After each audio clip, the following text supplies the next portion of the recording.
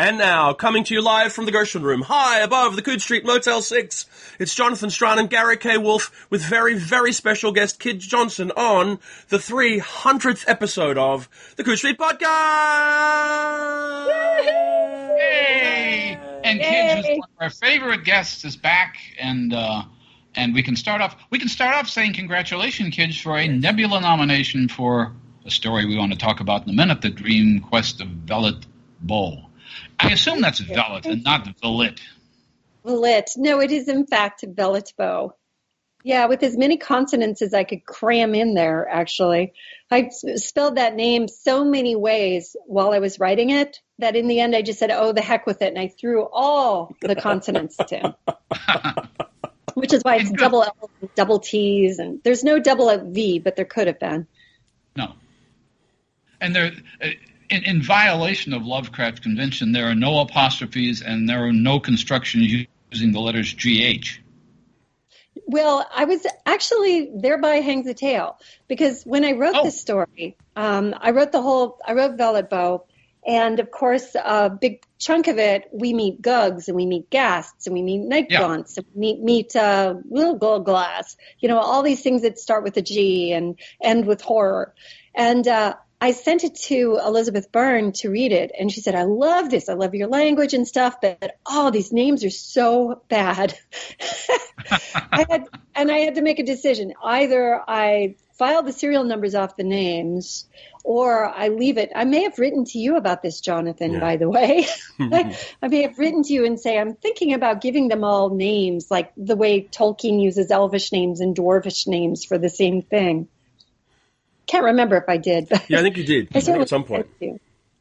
Mm-hmm. I guess a good place to start, because, The Dream Quest of Velvet Bow came out last August, and it's just been nominated for the Nebula.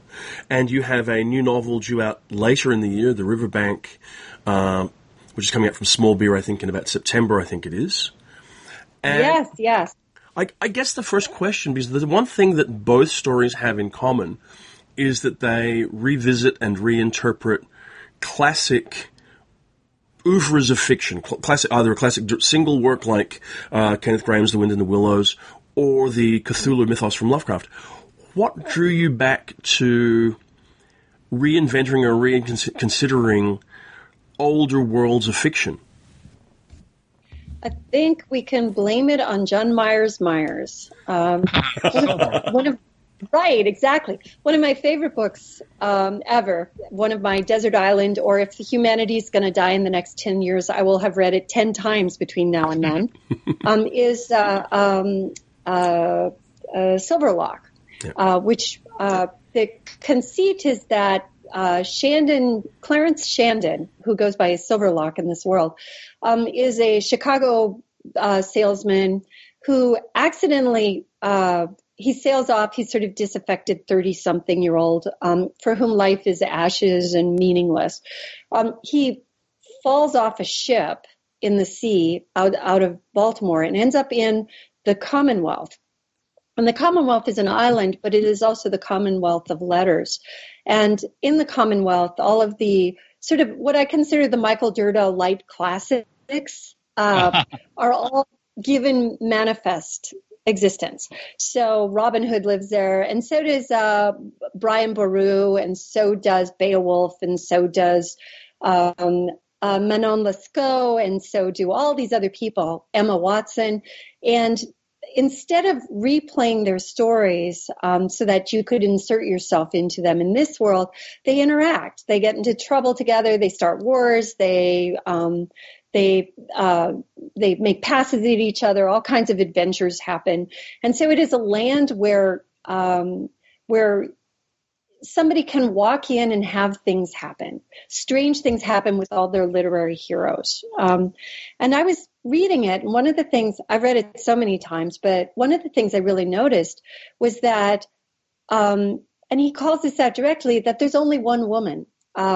She's always, every woman that Silverlock, Shandon sees, he always mistakes for the first woman he sees there. Who is a beautiful innocent, who sometimes she's, I think, Rosalind, and sometimes she's somebody else, but she's like all of the romantic girls that ever were in classic literature. And I was like, but there's nothing else. There are no other women except for Semiramis. I don't even know how that's pronounced. Everybody else is Maid Marian, and they're all like these lighthearted, pretty girls. And I was like, so what would my Commonwealth be? Because that is a Commonwealth in which I have nothing to do except stand around looking ornate, until somebody tries to seduce me or something. So then I got to thinking about the IPs, the intellectual properties, the worlds that I actually would want to play in. And that's where this all started, was me saying, well, do you want to live in Tristram Shandy? Maybe. So I thought about that. I wrote a little story about it. Would I want to? And what I realized is that places like Wind in the Willows are easy. It's like I could easily imagine inserting myself into that world. Other places like Lovecraft, much, much harder. But this is the Commonwealth that I've chosen. And I wanted to see if I could fit into it. And it's still ongoing. I'm still writing and thinking about other people's writing and other people's worlds and how people like me would fit. How important? I've been fascinated. Yeah, you've done this. You've visited sort of other fictional traditions. I mean, going all the way back to the Foxwoman and Story Kid is really kind of about Dido and Aeneas. My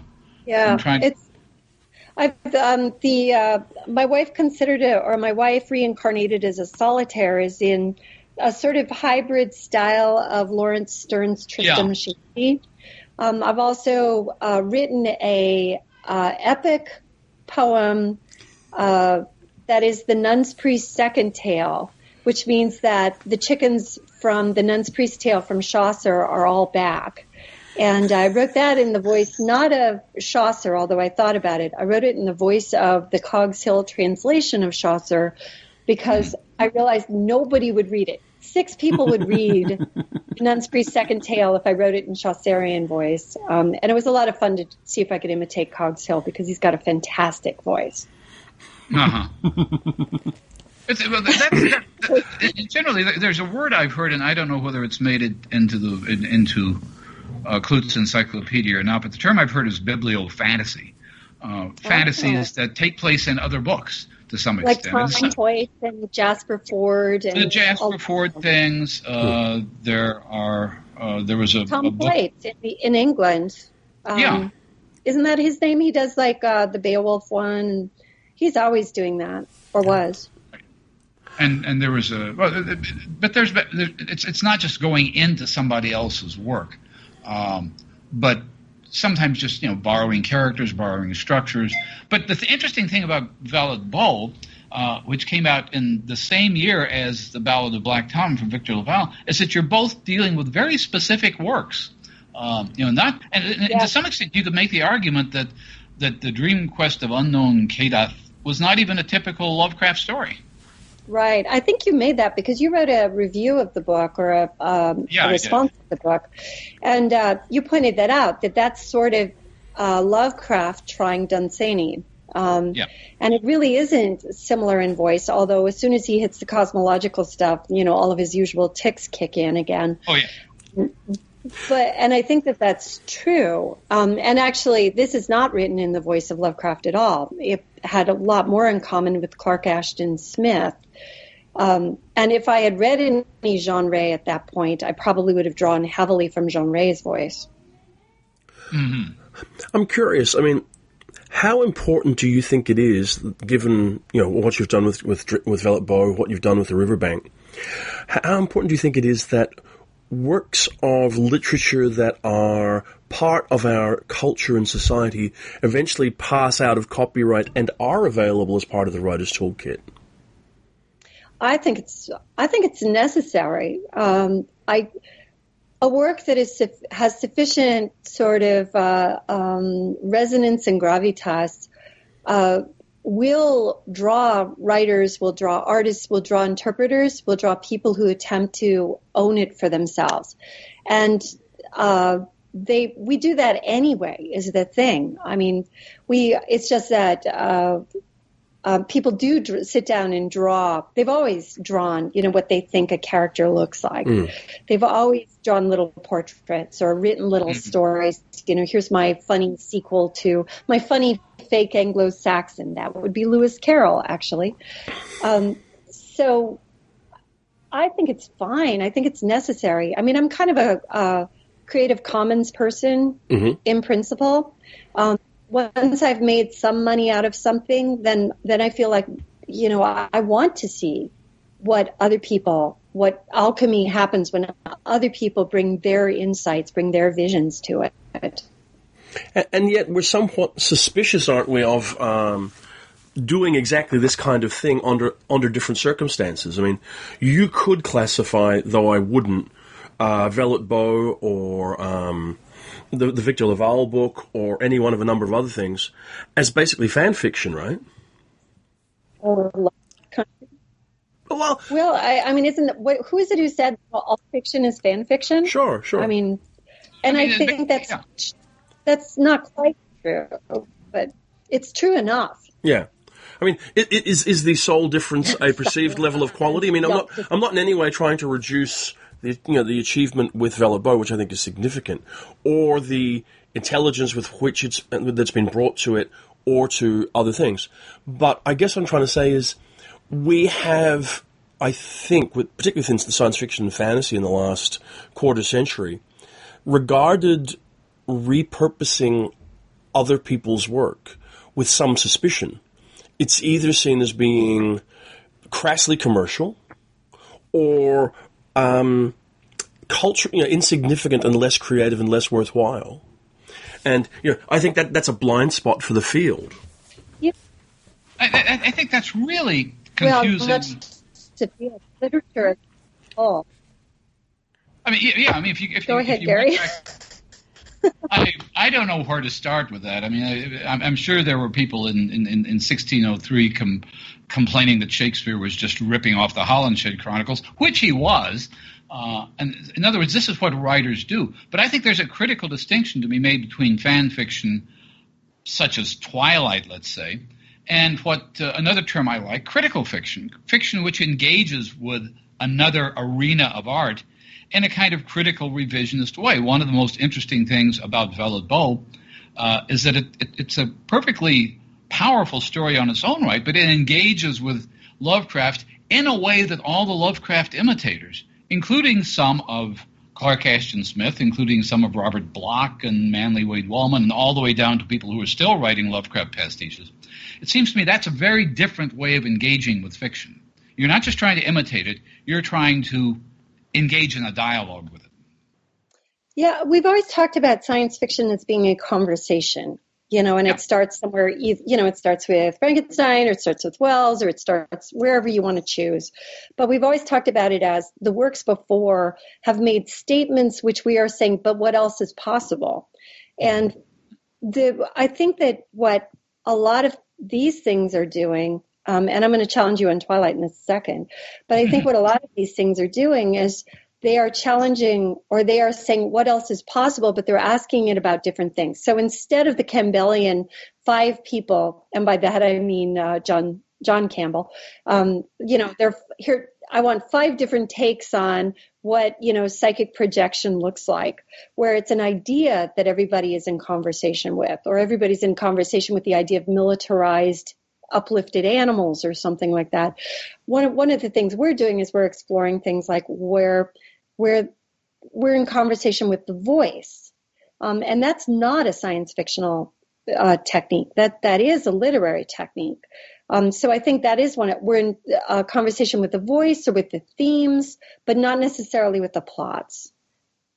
No, but you're also in conversation with the worldviews to some extent. One of the things that Velvet Bow immediately calls to our attention is that Lovecraft didn't know what to do with women. There are no women to speak of at all in Lovecraft.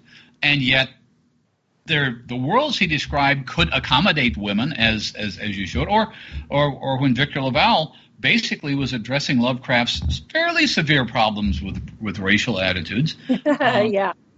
And that's what I mean about critical fiction. You're pointing out lapses, vacancies in the body of work that you're engaging. Right.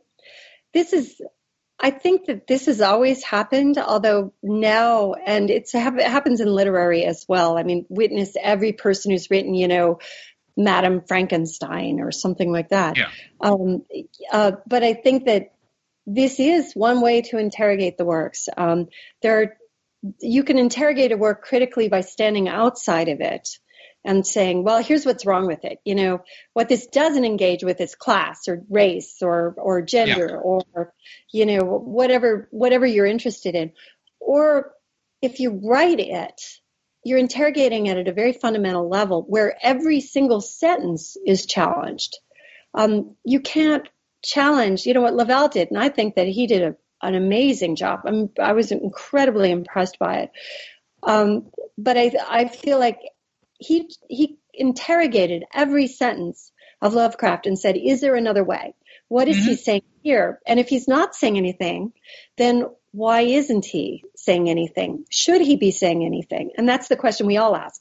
It's not just that Lovecraft was sexist or racist, and that he was also a creature of his time, and also that he was an outlier, even in his time in some ways. Right.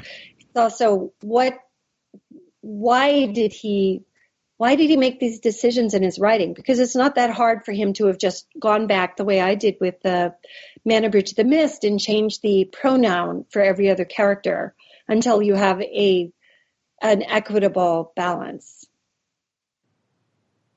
Well, go ahead. I was just going to say one other example of that sort of thing, which is completely different and in some ways similar to Vellebeau, was Ursula Le Guin's Lavinia, where she took a character who was virtually absent from the Aeneid and reconstructed the entire myth from this point of view. That's Lavinia is one of those moments that I'm like, curse you, Ursula Le Guin, because the Aeneid is one of the works. It's a work that I turn to again and again, and it never occurred to me to do that because I said, it'll be like a girl power thing if you ever write about, Lavinia, or if you put a spunky girl warrior into Aeneas's troops or something like that. And what Le Guin did was so profound and such an extreme revisioning that I feel it was extraordinary. And that means there's no reason for the rest of us. She can just drop the mic and walk away. Damn it. With Vellebeau having been out in the world for 6 months now, do you look back at it and think there's anything that you would significantly change or reconsider about it? That's an entertaining question because when I recorded the audiobook, which I did in December, it'll be coming out, I think, in May, I changed a ton. But it was all very, very tiny. It was like one sentence here, one word there. I wouldn't change any of the fundamentals of it. There's like one sentence that I've never been happy with, but mostly the real horror of a major revision happened before you saw it, Jonathan, because the version you saw was 35,000 and the version before that was 55,000. And it was 20,000 words of gorgeous travelogue. I mean, I wept as I cut some of it out because I was like, but this is so beautiful. But it did not drive the story forward at all. Yeah. And that was because I was a little too directly pointed to DreamQuest still. Yeah. And DreamQuest actually rambles. And it just kind of ambles over here and it picks up a stone and it stares at it for a while. And that's what I was doing. I wrote it for fun for myself. And so anytime I could do something that entertained me without regard to the reader, I did.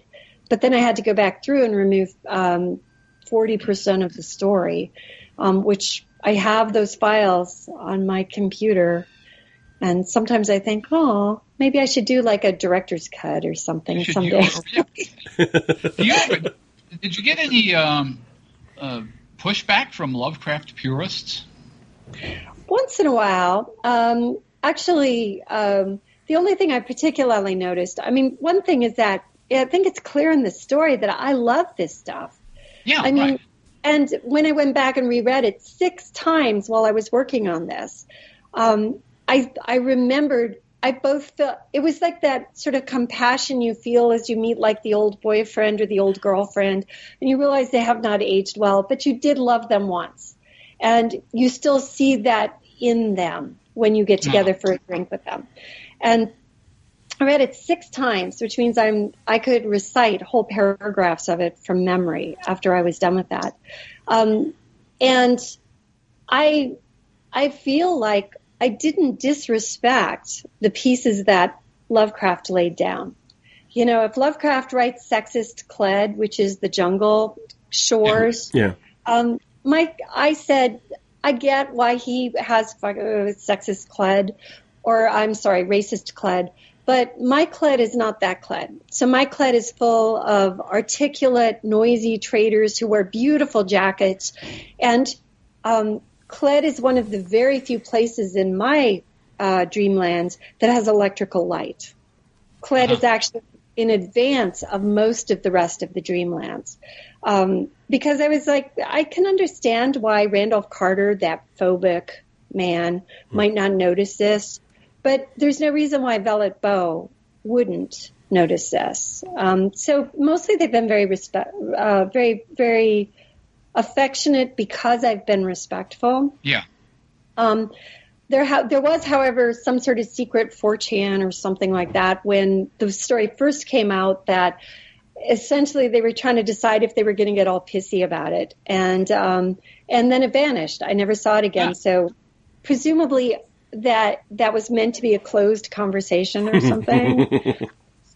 And they realized it 24 hours in and they closed it. I don't know. But that was the only time I saw any resistance or any pushback from people. I'm sure there are people who don't like it because we all have relationships with the works we adore.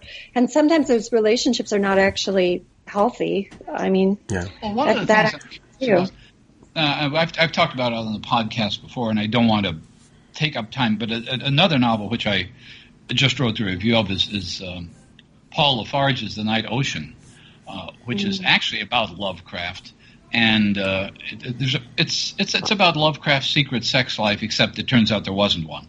But the guy did enormous amounts of research. Secret fanfic life. It is fanfic within fanfic within fanfic, and one of the minor characters who shows up in it is S.T. Joshi, who is the leading Lovecraft scholar, the Lovecraft bibliographer, the Lovecraft biographer, and who can and has been on occasion fairly prickly in defense of Lovecraft.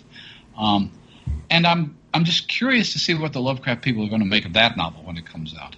I never heard anything from Joshi at all. I mean, I never saw anything when I was like Google searching my name or anything like that. So I doubt if it flew below his radar. I'm guessing he just chose not to for some reason.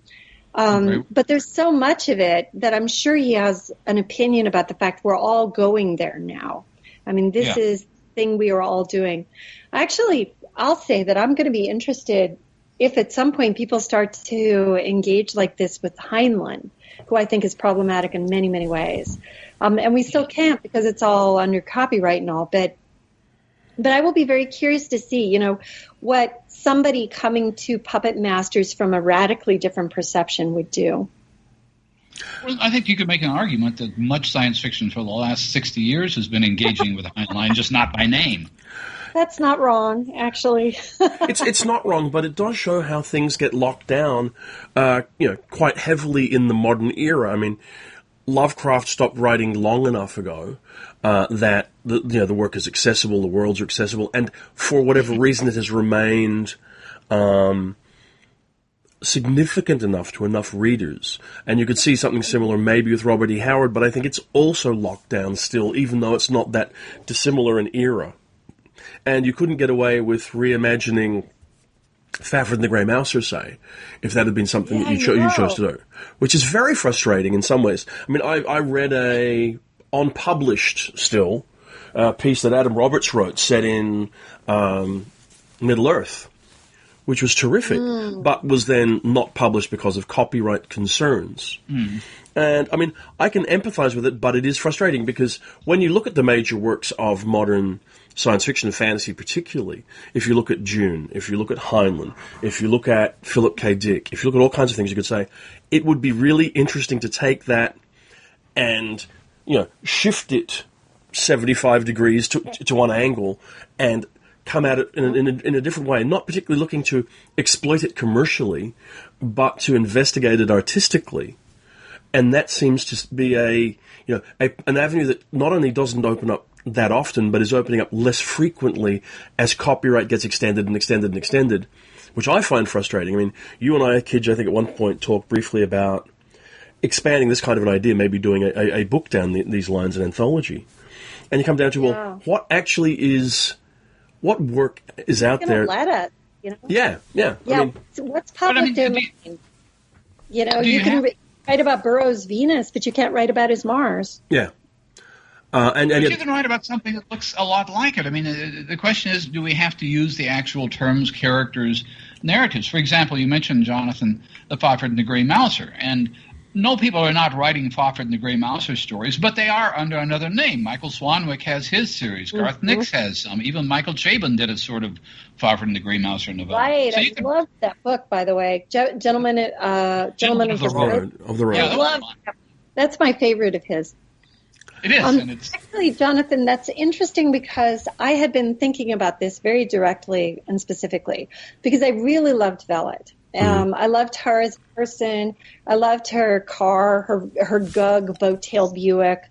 Somebody on my Facebook wrote me and said that there's nothing wrong with the world where you can write the Gug had no air conditioning. And I think I loved writing about her, and I started thinking it would be fun to write 2 more of these so that they could be together. So it would be 3 novellas about Velvet Bow in different situations. And I couldn't think of, there were all kinds of things that because I have some specific rules about what Velvet would find herself in. But then a lot of things like Fafhrd and the Grey Mouser, not possible, even though Fafhrd and the Grey Mouser is so centrally positioned. But I couldn't just send Velvet to a world where a guy named, Furfid and his little friend, the Grey Tabby Cat. I couldn't do that because the point of it is that these things already exist. So I've been thinking a lot about that. It's like, well, I can't send her to Mars or Barsoom.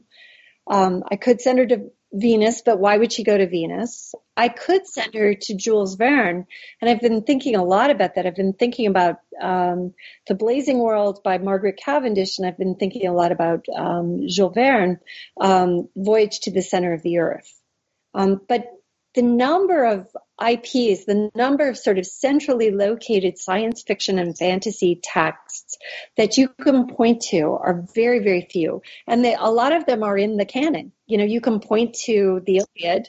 You can point to Beowulf. You can point to, Chaucer or the Decameron. You can point to the Aeneid, but you can't point to the works that actually mean something to late 20th and 21st century readers, which are, Fafhrd, or even more contemporary, contemporarily. You can't really point to Frodo except through elaborate sort of circumlocutions. Well, there are worlds that seem to me to be invented for multiple stories. I mean, there are worlds that derive from the stories. I mean, I really don't want to see any more adventures of Frodo or anybody in that world. It seems to me that those characters were complete, and the story was the story, and the characters existed when the story. It's a world that exists for that story, as opposed to, I don't know, say Discworld, which is a machine for generating an infinite number of stories. Right, yeah. But see, I don't even... Riverworld. Riverworld. You can just keep writing Riverworld stories or Discworld stories or stuff like that. These are worlds that were built in which people moved. So there are plenty of Middle-earth stories too, but Middle-earth is so driven by its Campbellian central, story. But yeah, I mean, these other worlds, like Fafhrd and the Grey Mouser, that whole world, I mean, anything that you can build a successful role-playing setting out of, really, the fan fiction writes itself. Just that Lovecraft is like that. Lovecraft's worlds, plural, are so complicated, so multifarious that there are a million things you can do with them, and we have seen a million things done with them because it was permitted. August Derleth writes it. Everybody wrote Cthulhu stuff, and because nobody challenged it, that means there's a lot of really interesting material, and the whole cosmological horror thing became a thing in a way it wouldn't have been otherwise. And, of course, one of the problems is that when we see works that do engage with the kind of creative worlds you're talking about, generally they're done in a very laudatory way, a non-analytical way. Right. It'll be this in tribute of so-and-so, and because it's in tribute to so-and-so, you're not really going to deconstruct what they're attempting. I mean, there have been one or two attempts, sort of tendentially to do, to come at some of the properties we're talking about. Andy Duncan did analyze Middle-earth in Senator Bilbo, for example. Which was a really interesting way of proving that actually I think there's more story engine to it around the sides of it and at angles to it than you might otherwise initially suspect. And I suppose the thing is, I'm sorry. Agreed. Absolutely agreed. Yeah. I just think it's very hard to go up to somebody and say, I would like to, enter your fictional world and come at it at a completely different angle in a way that will basically critique everything that you've done. You can see why a creator might be a little bit sort of, it's like when we were talking, it's like I suddenly thought at a certain period in my life, I enjoyed reading John D. MacDonald's Travis McGee novels, right? Yes. And I could imagine those imagined from a completely different angle in exactly the same world, but you could never do it because they're locked down too tightly in copyright. Right. And mysteries do it all the time. They just change all the names. We have seen so many Sherlock. Well, Sherlock's not a good example because people have been directly and indirectly engaged with Sherlock. But we've seen Nero Wolfe before. Yeah. And we've seen people come at classic novels from a different point of view. Mary Riley, I forgot who wrote that, which was the version of Dr. Jekyll and Mr. Hyde from the point of view of the maid. There was, Peter Carey did a version of Great Expectations from the point of Magwitch. And they're completely original novels, using fairly familiar territory. My concern with that is that it too easily becomes an elevator pitch kind of idea. Yeah. The sort of thing you see, and I don't know who started this, but I've decided to declare war on any review or blurb that says X meets Y. Because I saw one today, somebody on the web was talking about Stan Robinson's new novel as Waterworld meets Wall Street. And I don't know who thought of that. Is that a publicist? I'm pretty sure that was not Stan's idea. Right. But it becomes that conflicting ideas, because that was such a common thing for science fiction, and certainly it's a common thing for Hollywood. So we're in the habit now of trying to force stories into situations like this. I've been watching The Librarians, which I find really charming. Partly because I have a secret crush, not so secret as of this moment, on Christian Kane, who's one of the characters or one of the actors. But and I was a huge Leverage fan. And The Librarians I've seen described as supernatural meets Leverage. And while I'm willing to believe Leverage because Dean Devlin is the producer of both, and it's an ensemble cast where people solve problems basically, the supernatural thing, the only reason why you would call it supernatural meets Leverage is because it's a supernatural story, but it's hugely Arthurian, which Supernatural never deals with, the TV show. So calling it X meets anything, I understand why they do it, but sometimes you can see how desperately they are flailing for a way to describe the X meets Y, to fill the slots in the A meets B.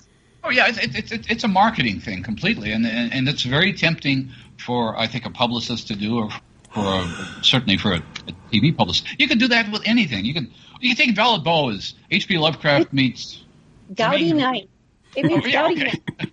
Right. Gaudy Night meets H.P. Lovecraft because it starts at a women's university in what passes for the 30s. Absolutely. So, yeah, I mean, you can absolutely make that argument pretty articulately.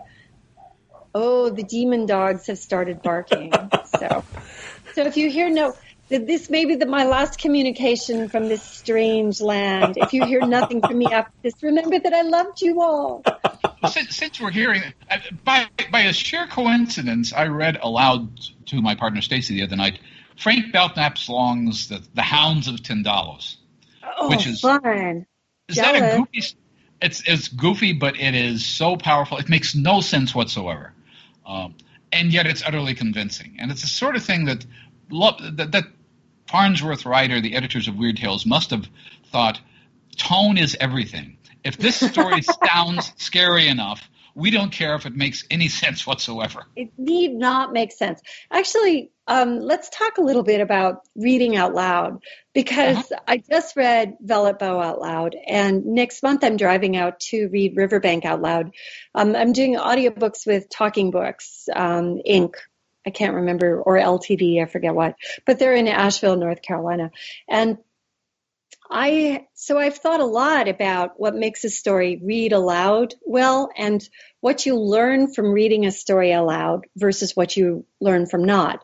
You have to set aside the fact there are certain people who could read anything out loud and make it sound interesting and compelling, but you notice things when you read aloud. And you notice that Frank Belknap Long, that it's actually 0 cents, which while you were reading it, at full speed, at the immersive, eyes on page or on screen, you probably didn't notice the same way, but you slow down to read it out loud, and all of a sudden all of the gaps, all of the reasoning gaps start to appear. At least that's my experience. I love reading out loud. I can never get enough of it.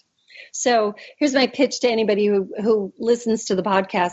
Let me know. I'll read your audiobook because I love doing it. See, I hate them. Hate it. I don't ever listen. I don't. All your books, Jonathan. I'll read all your books. I just cannot really engage with someone reading a story aloud. That's why I'm reading them aloud, because I can't hear other people read them aloud without saying, "Oh, I could do that better." My problem is my attention wanders, and then I've lost some key detail, and it doesn't seem to bed down into my mind in the same way. Right, that is agreed. Gathering information audioly there is a substantial minority who that is how they learn and how they acquire information. But for a lot of people, it doesn't work. What does work is that they do it while they are while they're doing something else. So that becomes an important thing as well. But I find that I can't read on the page without skipping forward because I read so fast. Yeah. What I also found, at one point when I was reading for the Best of the Year, there are a lot of the online magazines, particularly, that produce podcasts of their short fiction every month. And I had thought that one way to keep up with things better would be to listen to their stories as podcasts in amongst all the other bits of time that I had when I was traveling or whatever else, because I could cover more time, and it would be great. Mm-hmm. And what I found was I never heard the writer. All I heard was the reader. Right. Kate Baker is a fantastic reader, but Kate Baker is such a good reader that she will cover up problems in a story with her ability to craft a sentence, ability to speak a sentence. See, I don't want to put Kate Baker down, but actually, she destroyed a Sofia Samatar story for me. Really? Because yeah. I think she's a really good reader, but I also think that part of why she is a good reader is that she's an actor.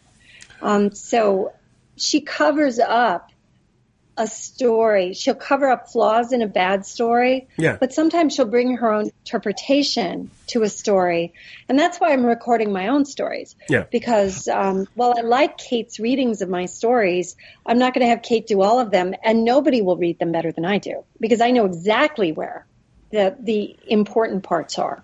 Well, not only that, but you have an engaging voice, and that was the point I was going to make. I don't listen to audio stories or audio books, but I do go to a number of readings at conventions, and sometimes an author's voice, and I'm thinking specifically of Andy Duncan here, changes the way you read his prose forever. You cannot read an Andy Duncan story once you've heard Andy. And another person who is, and kids, you should look this up because I'm sure the Center for the Study of Science Fiction has tapes. The best reader I ever heard was Roger Zelazny. Ooh. And okay, he was... So you're setting me a bar. You're setting me a goal, which is to be better than Roger Zelazny. He absolutely was explosive. And he knew he was good, but he was, as you say, he was an actor. He'd studied Renaissance drama. I mean, but the kind of thing, after I heard him read, I went back after that and looked at some Zelazny stories. And, that's what that sounds like. It's different. Right. The rhythm is different. I suppose who else is like that for me is Karen Joy Fowler. She's got that very flat affect, and you read her stuff and it's fantastic once you've heard her, especially because you hear her calm, pragmatic voice sort of bring it out for you. And you realize that these horrors that she's writing about and then reading to you in this calm voice, there's something so chilling about that. The one example I can really think of where hearing an author read their work changed my entire perception of it was the work of Garrison Keillor. I had tried to read Lake Wobegon Days. I'd been told that it had been hilarious. I'd never encountered his radio programs at that point in my life. And I remember thinking, this book is completely uninteresting. I have no idea why people like it. And then I heard the Prairie Home Companion once, went back and read it and thought it was hilarious. Because all of the beats are spoken word beats rather than written beats on the page. Right. You write differently. And I find, because I had just converted Velvet Bow to read the audiobook, it's that you write differently when you know it will be read. And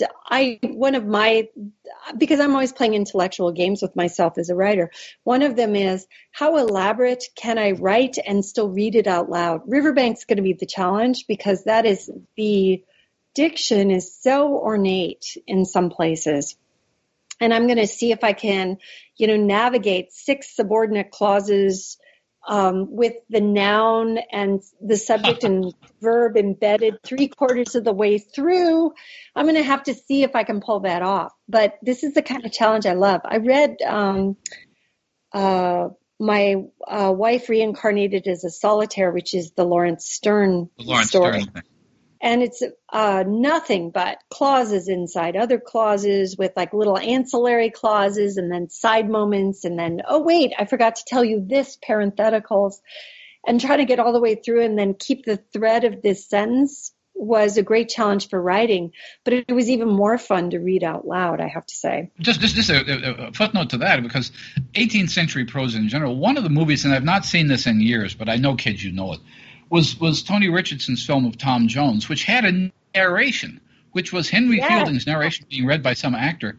And it was, I don't know, it was kind of utterly hypnotic in a way, and yet it seemed very arch and artificial, but at the same time it turned the movie into a story in a way that the movie wouldn't have been without that narration. So I think there's a place for that in all art forms, I suppose. Well, and that elaborate narration, then that 18th century ornateness, that is its own glorious thing. I've been reading early 18th century and then late 18th century into early 19th century, and the voice is intoxicating. I pine to read it out loud. Now, I'm going to mention it because it's a fantasy story. It's an it narrative. It's called it's by Francis Coventry, and it's called The Adventures of Pompey the Little, or The History of Pompey the Little, or Adventures of a Lapdog. And it's a sort of a like reading Jonathan Swift writing an animal story. And it's a mock heroic. It's like Rape of the Lock, only it's an animal story where this lapdog gets handed from social level to social level. And all of it in this mock language, this mock heroic language, it just shrieks read me out loud, actually. Mm-hmm. But tell us a little bit about the new novel, because it's you've already said it's basically in the world of The Wind in the Willows, which is one of those worlds that other people have played in. There was this British writer, William Horwood. William Horwood, the same guy who did the only epic fantasy about molds, as I recall. Right, Duncan. Duncan Wood, yeah. That's Duncan Wood, yeah. There have actually been 4 or 5 people who've played in Wind in the Willows before this, not counting media, like movies and stuff like that. Oh, yeah. And that was actually something I thought about. I wrote it as just a gift for my friend Elizabeth, because she was sad and she needed something to cheer her up. And the whole thing came out in a 2-month period. And what I was thinking, this is because of my Silverlock thinking, I was like, there aren't any girls in this. And I'd read some critical stuff because I teach animal narratives at the University of Kansas sometimes. And so read some critical stuff that said, the reason why not is that Graham knew nothing about women. He grew up in the public schools and then the universities, and that whole period, people were very uncomfortable about this whole idea that some people were girls. And so what he wrote was a kind of utopian, escapist fantasy for men without women. It's all bachelors. Everybody's a bachelor. Horwood actually engages with this in the 3rd of his books, which is called Toad Triumphant, where a fantastic frog sculptress turns up, or toad sculptress comes up to sculpt Toad so that he can be properly memorialized in Toad Hall. And she's the first female, and of course Toad falls hopelessly in love with her because Toad's enthusiasms are extreme and always ill-advised. Mm-hmm. So I'd read and really enjoyed the Horwood books, but I also thought he hadn't hit the voice quite. He'd hit a very beautiful voice, a very enjoyable voice, but there's certain things he didn't engage with. And what I learned while I was writing this is that Wind in the Willows, there are actually 3 or 4 things that happen. One is that you have it's an adventure story. It's a really pleasant, mild adventure story about these talking animals, property-owning animals, as I say in Riverbank. Second part is that you also have just these moments like Piper at the Gates of Dawn of highly romantic poetry. They're written as prose, but they are. Piper at the Gates of Dawn is so over the top lush. And then the third thing you have is verse. You have these little rhymes that Rat especially writes. Horwood had not tried any of the high romantic nature writing, but he had tried the poetry. And when I wrote Riverbank, I tried the high romantic nature writing, but I didn't try the poetry. And later I thought maybe I should put the poetry in just to prove I can do it. And then I realized actually I can't. I'm an adequate poet, but I can't actually write, the kinds of things that he wrote and A. Milne wrote. I can't write those.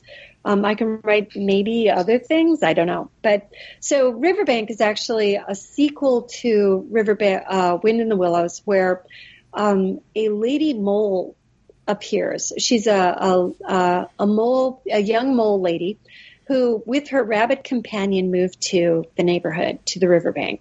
And they take the Sunflower Cottage, which is my hat tip to Oscar Wilde and the aesthetic movement.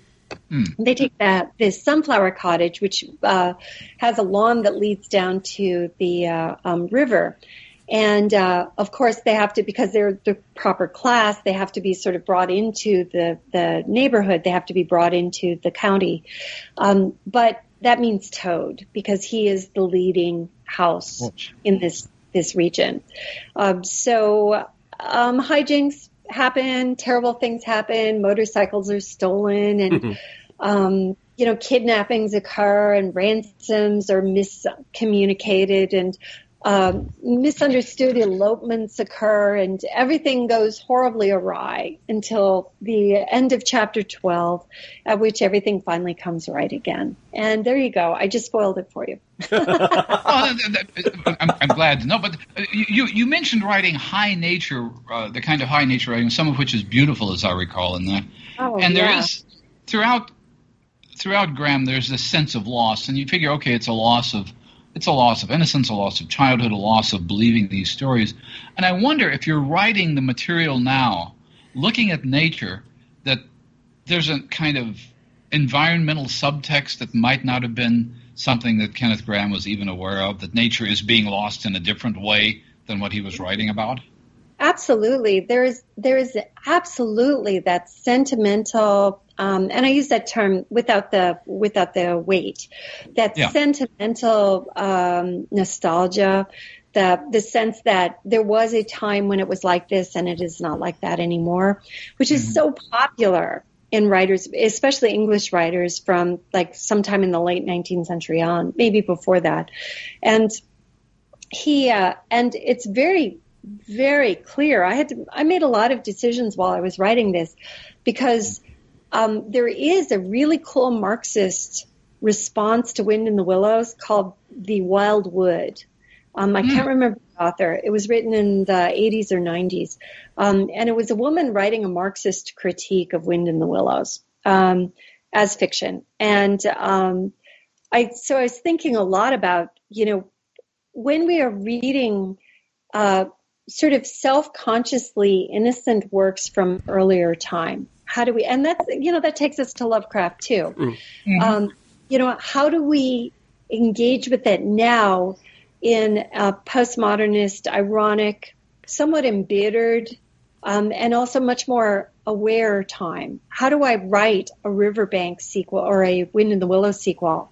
How can I write that with any kind of sincerity? Or do I have to be ironic? Or do I have to find a hybrid where I can be both aware of the flaws of it and also engaging with it both sincerely and aware of its flaws? And that was really true with Velvet Bow and really true with Riverbank too, although I made different decisions. I'm curious, you were talking about reading aloud a moment ago and how you're going to record an audiobook version of the Riverbank. Do you think it will lead you to, that process will lead you to want to revise what you've done? It did. I always, when I did Velvet Bow and then when I also am prepping for Riverbank, I read the books aloud. I read them aloud during the writing process as well, but I read these books aloud saying, can I hit the beats? Am I missing, do I have trouble with a phrase that it doesn't trip off the tongue? It tripped off the pen, but it didn't trip off the tongue. And in both cases, I made decisions. I changed things lavishly because it's my book, I get to. I changed things to reflect the music, the oral music, the verbal music, as opposed to the written music. But when I first wrote them, I was more aware of the written music, the way that words looked on the page or the way that sentences broke on the page instead of the ways that phrases broke on the tongue. But I did think about that. And I'm interested because I'm working on something right now, which I haven't read out loud yet. And at some point it'll be time. I will read it out loud and then I'll realize all the things I'm getting wrong. And then I'll have to rewrite it again, which is the story of my life. Is there a feeling, though, that is a better process for understanding writing dialogue than writing the body of the prose itself, which is primarily intended to be read on the page? I wouldn't necessarily agree with that. If you think back to Dickens, and that's a moderately literate time. Lots of people could read. Many people could read.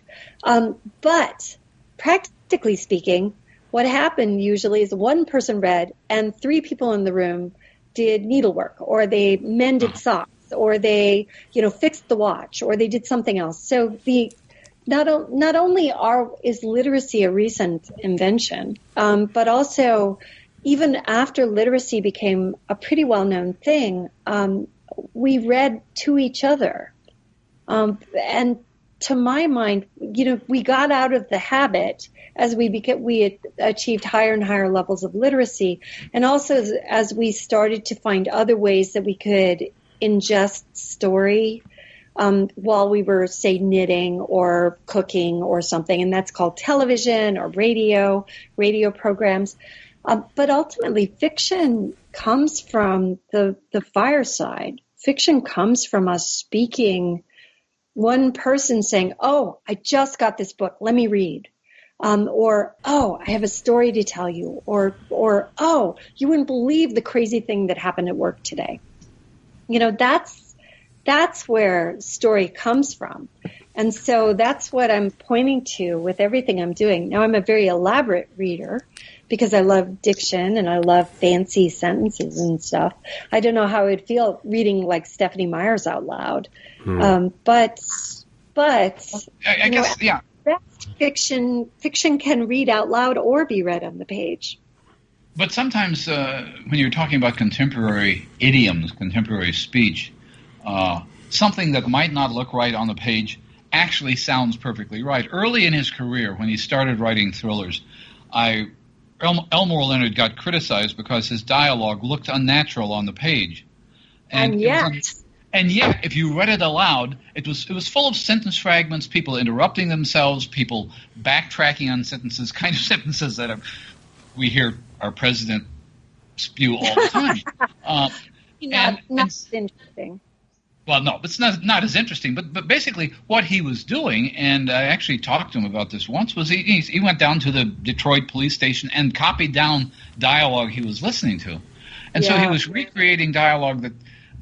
And he later became very famous and successful for this. So it's not as though this is a criticism that held up. But initially, the fact that dialogue did not look formal enough on the page disturbed some of his readers because people didn't seem to be speaking articulately. And his point was people don't speak articulately most of the time, especially gangsters in Detroit.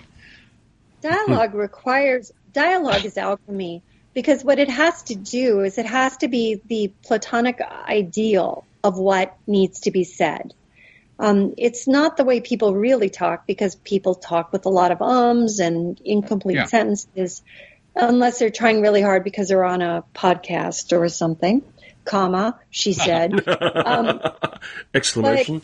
Right, exclamation point. Oh, you never use exclamation points. But see, there was an right there. So you find this compromise position, which is both accurate and also idealized, where people don't and ah and circle back on themselves the way they do in real life.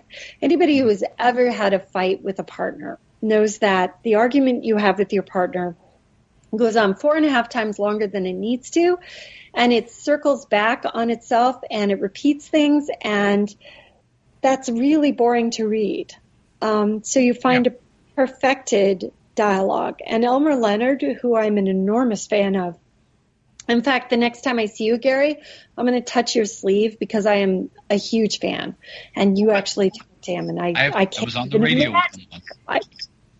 But I do think that dialogue is its own. Dialogue is hard because it has to be both real and realistic, and those are not the same thing. Good point. Very good distinction. Well, because I'm thinking. Oh, go ahead, John. No, you go ahead. Good, it's fine. I was just going to say, I was thinking that some of the most unnatural dialogue of any writer in our science fiction field is the dialogue that Ray Bradbury wrote. And yet nobody ever talked like that. But in Bradbury land, that dialogue is what you needed to move that story forward. Right. Well, he was a poet first and foremost in some ways. Yeah.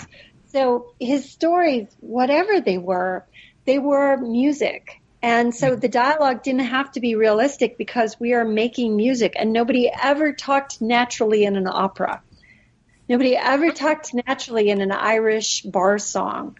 Everything is so formal. Everything is so different, but it's okay because it's not meant to be the way real people talk. It's meant to be realistic, but not real. Yeah. sort of realist in the world of Bradbury. Mm-hmm. So I should say we're at the end of our hour pretty much, and I just wanted to say sort of Dream Quest of Velvet Bow is out. The Riverbank is done and will be coming out later in the year. You mentioned sort of that you're working on other things. What are you casting your eye towards most actively next?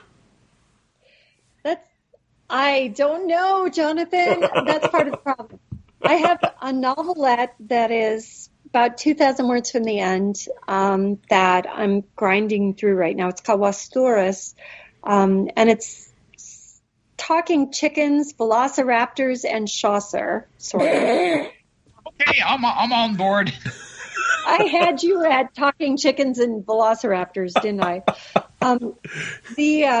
And then I took a break, and this is it's a new project that a artist contacted me because she was interested in doing an exquisite corpse book. Mm-hmm. And she sent me a picture which I found so compelling and interesting that originally I said yes because, she was married to somebody who I liked, and I thought this will be great. But and I thought I'll whack out a 2,000 word story for her and it'll be perfectly fine. But I fell in love with it, and it's turning into this really, it's going to be very short, but it's going to be a really good story, I think. I'm very happy with it. Right now it's called Jewel, although that's a problem. I mean, Jewel, what the hell kind of a name is that, right? But right now it's the only name I have because I can't really call it any of the other things I can think of at the moment. But after that, everything I've thought of is really sort of sequels to things. So I've thought it would be really fun to write a sequel to The Riverbank called The American Tour. I thought it would be really fun to write a sequel to Velvet Bow, which might be Nimue and Velvet Bow. And I'm looking at you right now, Jonathan, thinking inserting, because we're talking about women who have been mistreated by history or women who everybody thinks they know what their story is. And I thought Nimue, Merlin's captor / nymph who wrecked his life, I'm trying to think what I would do with her, but I just feel like there's something really important there. But I don't know what the next project is because I have a couple of other things that I could do instead. Mm-hmm. And I have a space opera that I started thinking through, which would be utterly new because I've never written a space opera. So I'm still in the world building. I figured out all my characters, but now I'm in the world building because I don't know if I can just file the serial numbers off the hegemony or something and say, that'll work, or anything else. And space opera actually is surprisingly hard if you don't want to just, take somebody else's work and pretend it's yours. True. I think and there are all sorts of challenges to break the nautical adventure mold that sits underneath it, and to make it some kind of credible thing to work as a piece of story and a piece of world building. And exactly. I could imagine that it is a different kind of world building to the kind of world building you've done before. Exactly. I've never tried a space opera. I've written some science fiction. And now I realize why I've never tried space opera, because I'm a historian by training. And historians don't bullshit. I mean, they do a little bit in the margins if they don't quite know what's going on. But the point of a historian is interpolative, that you look at what exists and then you figure out the pieces you don't know. In space opera, there are no pieces. Yeah. You have to build the whole thing from whole cloth by extrapolating. So it's not interpolative, it's extrapolative. Yeah. And that is, so I don't know. It's really hard, but I'm done with my current projects by this summer. Yeah. And at that point, I better have a good idea of what I want to do next, or I'm going to waste a lot of time watching, old TV shows. Well, on that note, on that, I mean, just as a footnote to that, there was did you read Asimov's poem on the foundations of SF success, where he basically wrote an entire poem acknowledging that he ripped off the Foundation trilogy from Gibbon? The line in the poem is, it just takes a little cribbing from the works of Edward Gibbon and his pal Thucydides. So that's how you write a space opera. Why didn't I go to which is the Latin it wasn't Pliny, the super bitchy one, the one who hated everybody and wrote like his private lives. It's Plutarch, right? Who wrote his super bitchy private lives. Yes.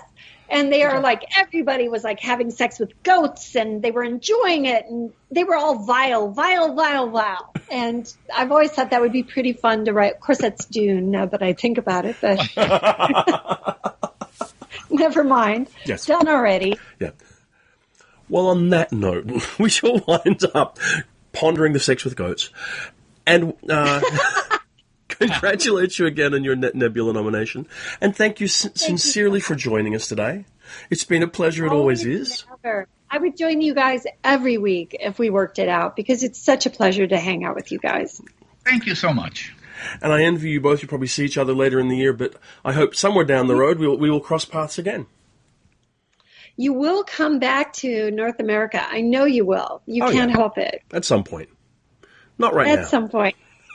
Okay. Not when they're beating up, well, when they're mistreating, great Australian young adult writers at the border. I know. That's exactly. Oh, watch me lose my temper again. And Gary, until next week. Until next week. And we should remind everybody, we finished 300 of these now. Yeah, dear God. Congratulations, you guys. That is absolutely amazing. I cannot believe it. An utter pleasure to be part of it. I'm honored that you invited me for a milestone. Oh, always wonderful. Okay. Well, until next time, fare thee well.